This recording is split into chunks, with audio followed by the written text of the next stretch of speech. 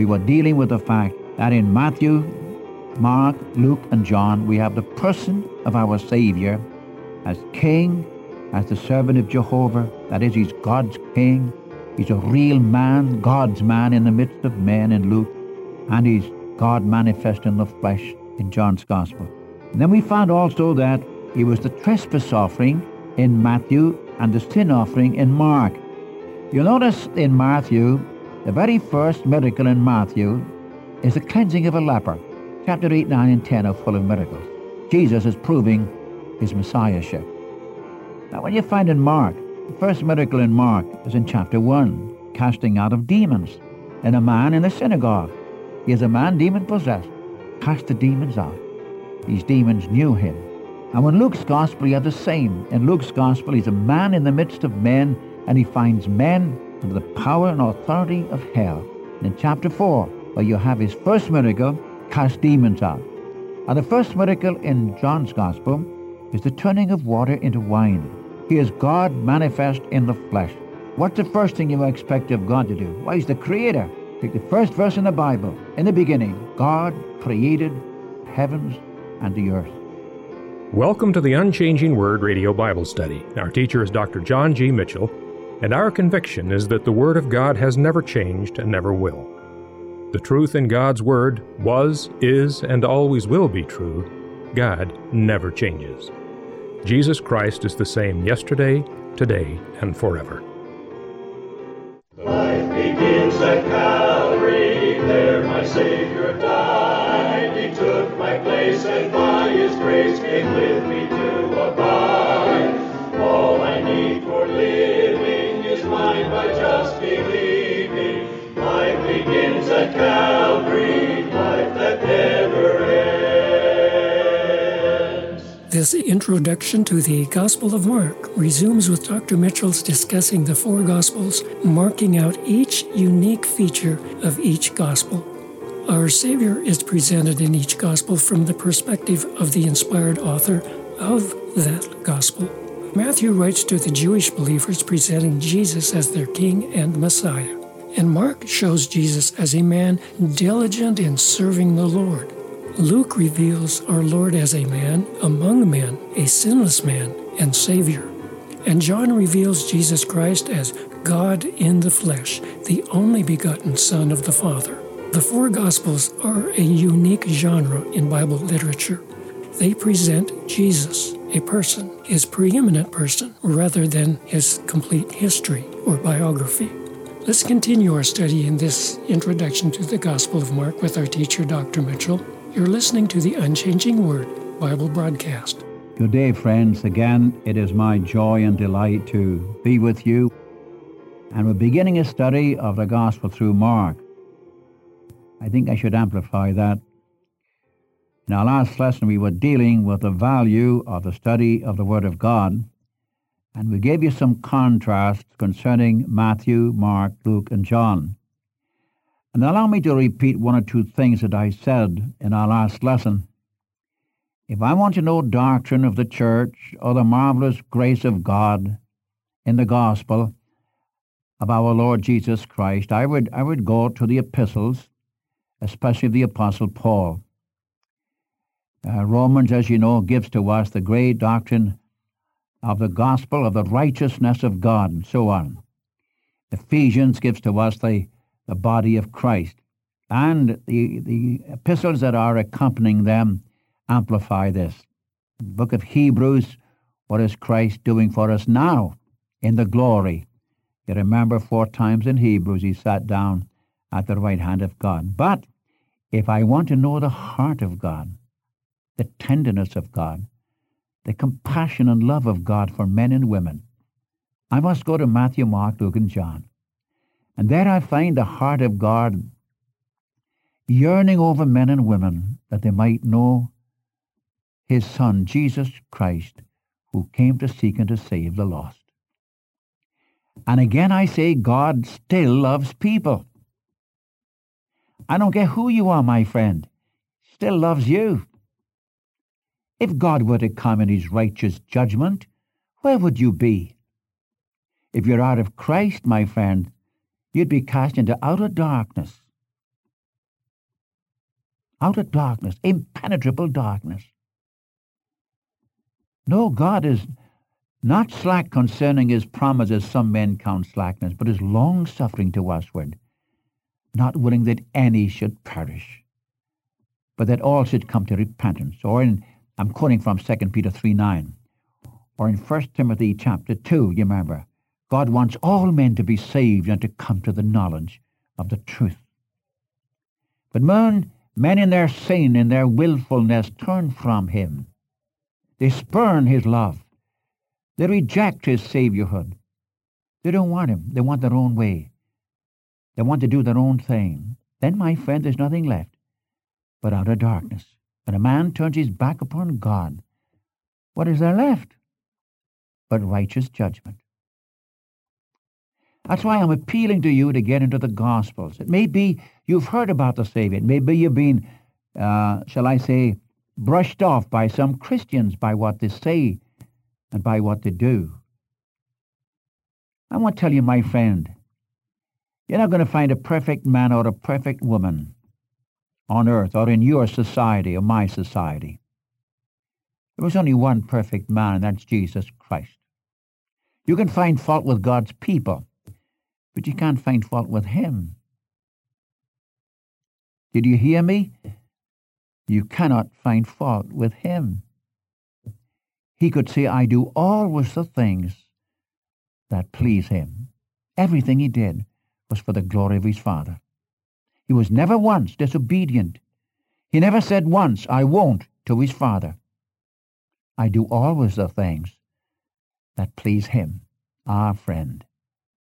In Matthew, Mark, and Luke, you find the great manifestation, the evidence of the heart of God for you. For you. And I challenge you to read Matthew, Mark, Luke, and John and see something of the character and the heart of God in his Son, Jesus Christ. For he is the image of the invisible God. I'm not asking you to understand everything you read. I'm not asking you to find flaws in Matthew, Mark, Luke, and John. Don't read it to find flaws. Don't read it to find some doctrine you don't want to hear about. Read it to see him. Read it to see him. And I challenge you, my friend, he's a man who loves sinners. And he loved them enough to die for them, to put away the barrier of sin between man and God. Now, in our last lesson, we were dealing with the fact that in Matthew, Mark, Luke, and John, we have the person of our Savior as King, as the servant of Jehovah. That is, he's God's King. He's the servant of Jehovah. He's a real man, God's man in the midst of men in Luke. And he's God manifest in the flesh in John's Gospel. And then we found also that he was the trespass offering in Matthew and the sin offering in Mark. In Matthew, dealing with our sins, our trespasses, because of what we did. But when you come to Mark, he's the sin offering. He died for us for what we are. Sin. Born in sin. Sinners by nature. We were dead in trespasses and sin.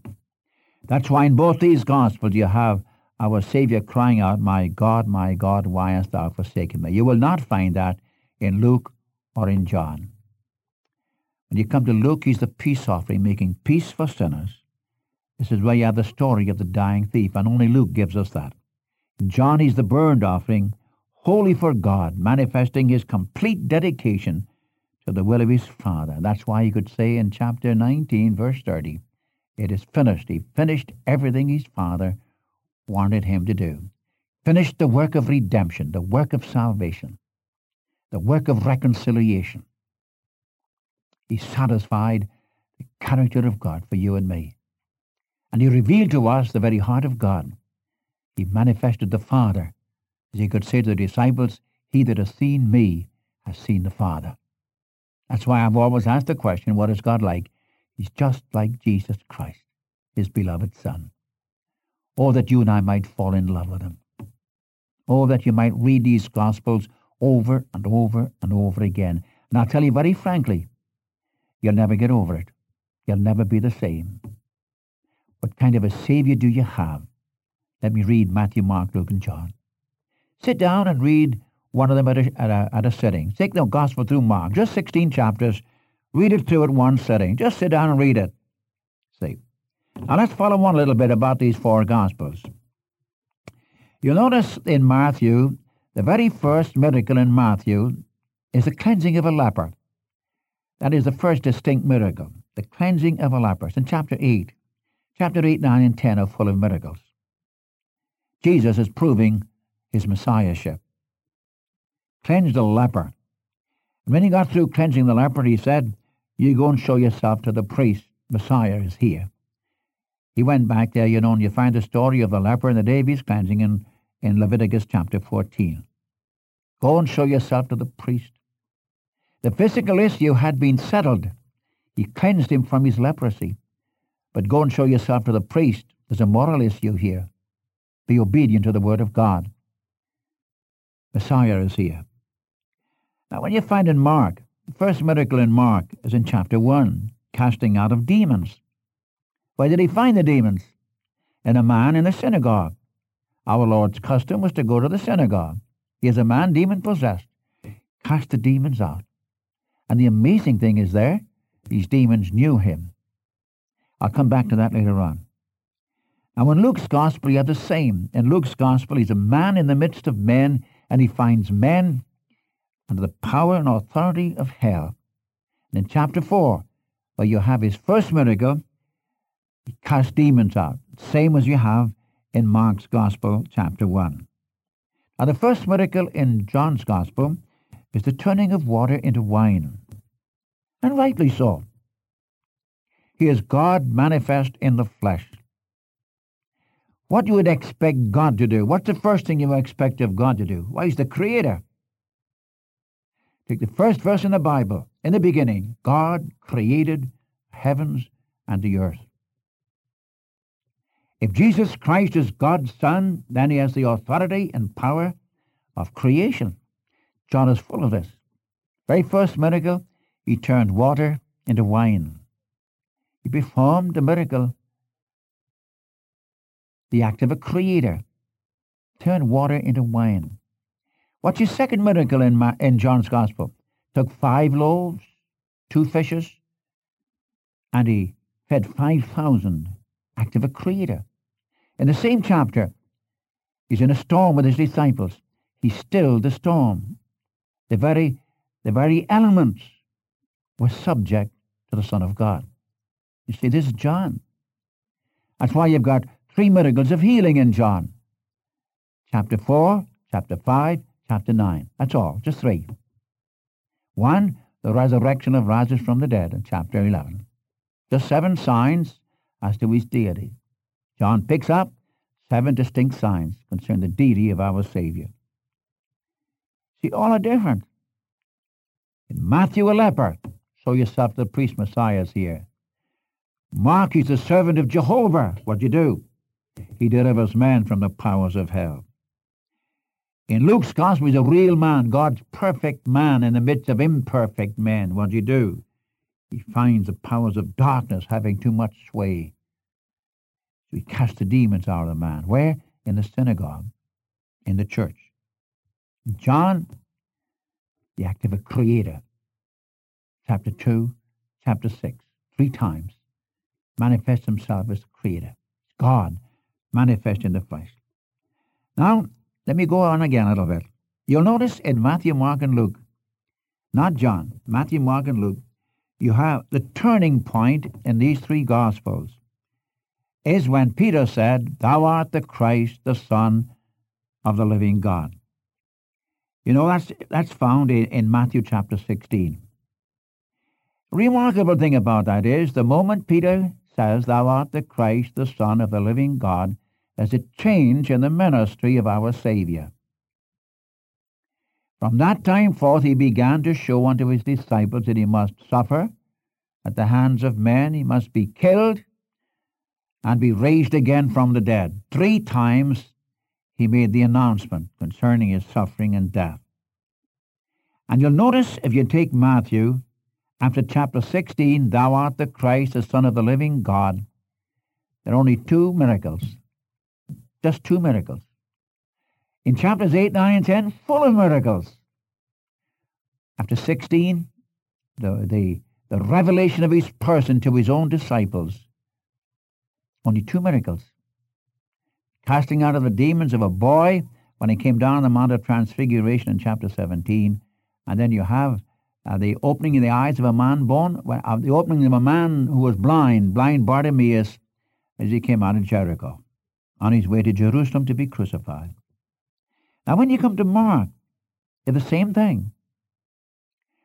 From the very first chapter through into chapter 8, you find where our Savior did miracle after miracle after miracle after miracle.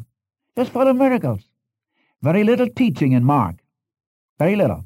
But miracle after miracle after miracle. He's the servant of Jehovah, meeting the needs of his people. But when you come to chapter 8, Peter says, thou art the Christ of God. There's a change. And this book where you have the servant of Jehovah, as many as touched him were made whole. Now you find after chapter 8, the confession of Peter, just two miracles, same as you have in Matthew. Came down from the Mount of Transfiguration and cast the demons out of a boy. And the healing of blind Bartimaeus out of Jericho. That's amazing. When you come to Luke's Gospel, same thing. Luke's Gospel, right through to chapter 9. And when you come to chapter 9, Peter's confession, thou art the Christ of God. There's a change. Now it's true, in Luke's Gospel, there are more than two miracles after chapter 9, but it's spread out. You have a difference, a change. In other words, the three Gospels change on the revelation of his person to his disciples. There is no revelation of his person except to his disciples. Matthew 16, Mark chapter 8, Luke chapter 9. When you come to John's Gospel, entirely different. In John chapter 1, verse 11, he came to his own, and his own received him not. But to as many as received him, he flings the door wide open to Gentiles. To them he gives the right, the authority to become the children of God. So on. See, John is an entirely different book. So that's the turning point. The turning point in Matthew, Mark, and Luke. And I repeat it in chapter 16 of Matthew, chapter 8 of Mark, chapter 9 of Luke. Mark something else. I want to ask you the question, in what Gospels do you have Jesus Christ leaving the earth and going to heaven? I wish I could hear your answers. Some would say, Matthew. No ascension in Matthew. Why not? There's no room for a king in heaven. You have the king in Matthew telling his disciples to go into all the world and preach the gospel to every creature. And he went with them. The Lord went with them. See? No ascension. What about Mark? Yes, in Mark, he went to heaven. He talked about how he would be with his disciples, signs following. As is Mark, went to heaven. Why? When a servant finishes his work, he goes home. And here you have in Mark the servant of Jehovah having finished his work. He dedicated his life in the very first chapter to the will of his Father. He completes the work at the cross and in resurrection. Only one thing left, to go home. Work finished, he went home. What about Luke? Yes, you find it in Luke, chapter 24. After he gave his final instructions to his disciples that they were witnesses of him, they would tarry at Jerusalem until they received the promise of the Father. See, power from on high to witness. He was caught up to heaven. And rightly so, because the whole rest of your New Testament deals with the fact there's a man, a real man in heaven. By the way, aren't you glad for that? Aren't you Christians glad for that? There's a real man in heaven? Why, man was made for the earth. And the Lord ruleth in the heavens. What is this, a man coming into heaven? Yes, yes. A man who was touched with the feeling of your infirmities and my infirmities. And the whole book of Hebrews is given over to this. He went back to heaven and sat down at the right hand of the Majesty on high in the heavens. He's been given, as Colossians 1 says, he's been given the place of preeminence. See? And you're glad for that. You see, this is what causes me to remember the 24th Psalm, where we read, "Open up ye everlasting doors, and let the King of glory come in." Who is this King of glory? Who is this King of glory? Is the heavens asking who Jesus is? It's something new. That's a man coming to the right hand of the Majesty on high in the heavens and sat down in the place of authority, having been given the preeminent place.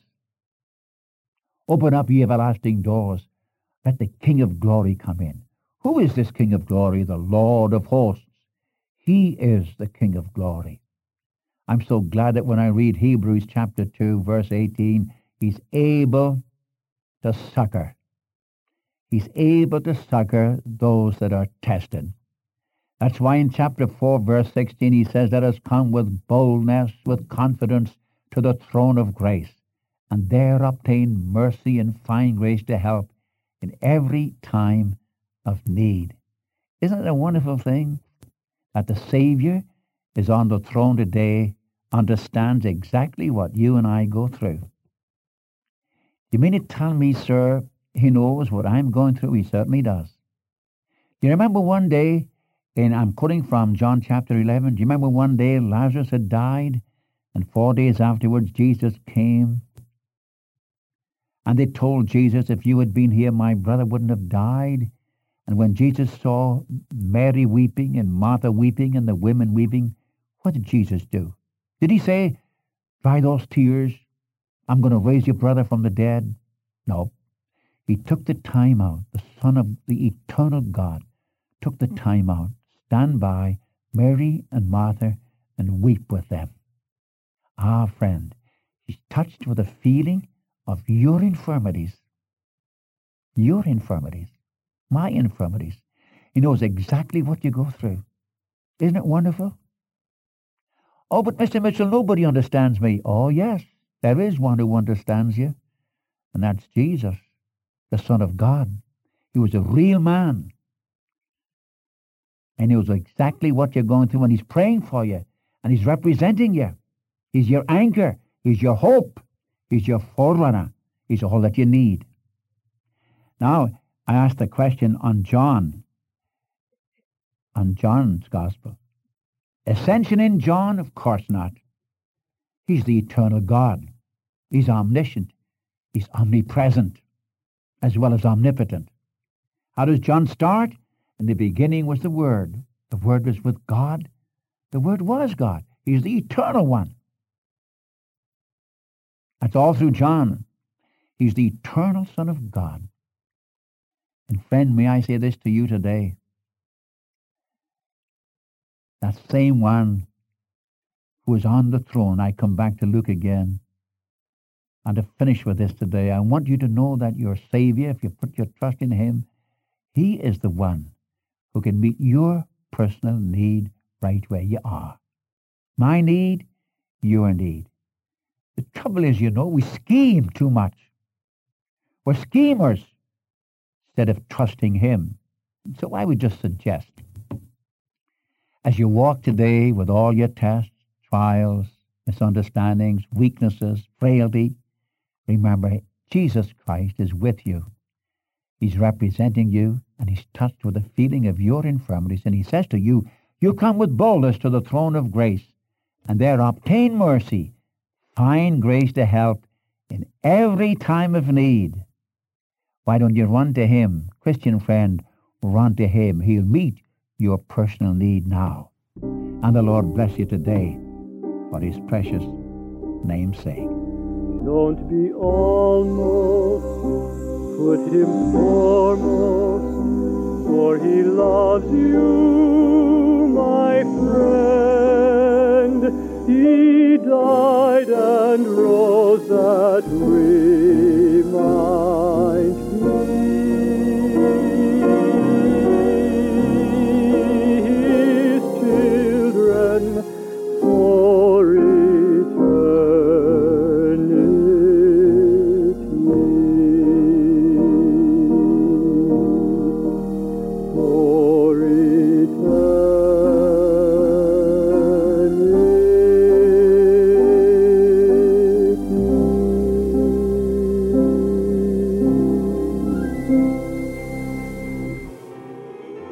We trust that your hearts have been blessed and encouraged through the study of God's Word. And so until next time, this is the Unchanging Word radio broadcast. Life begins at Calvary.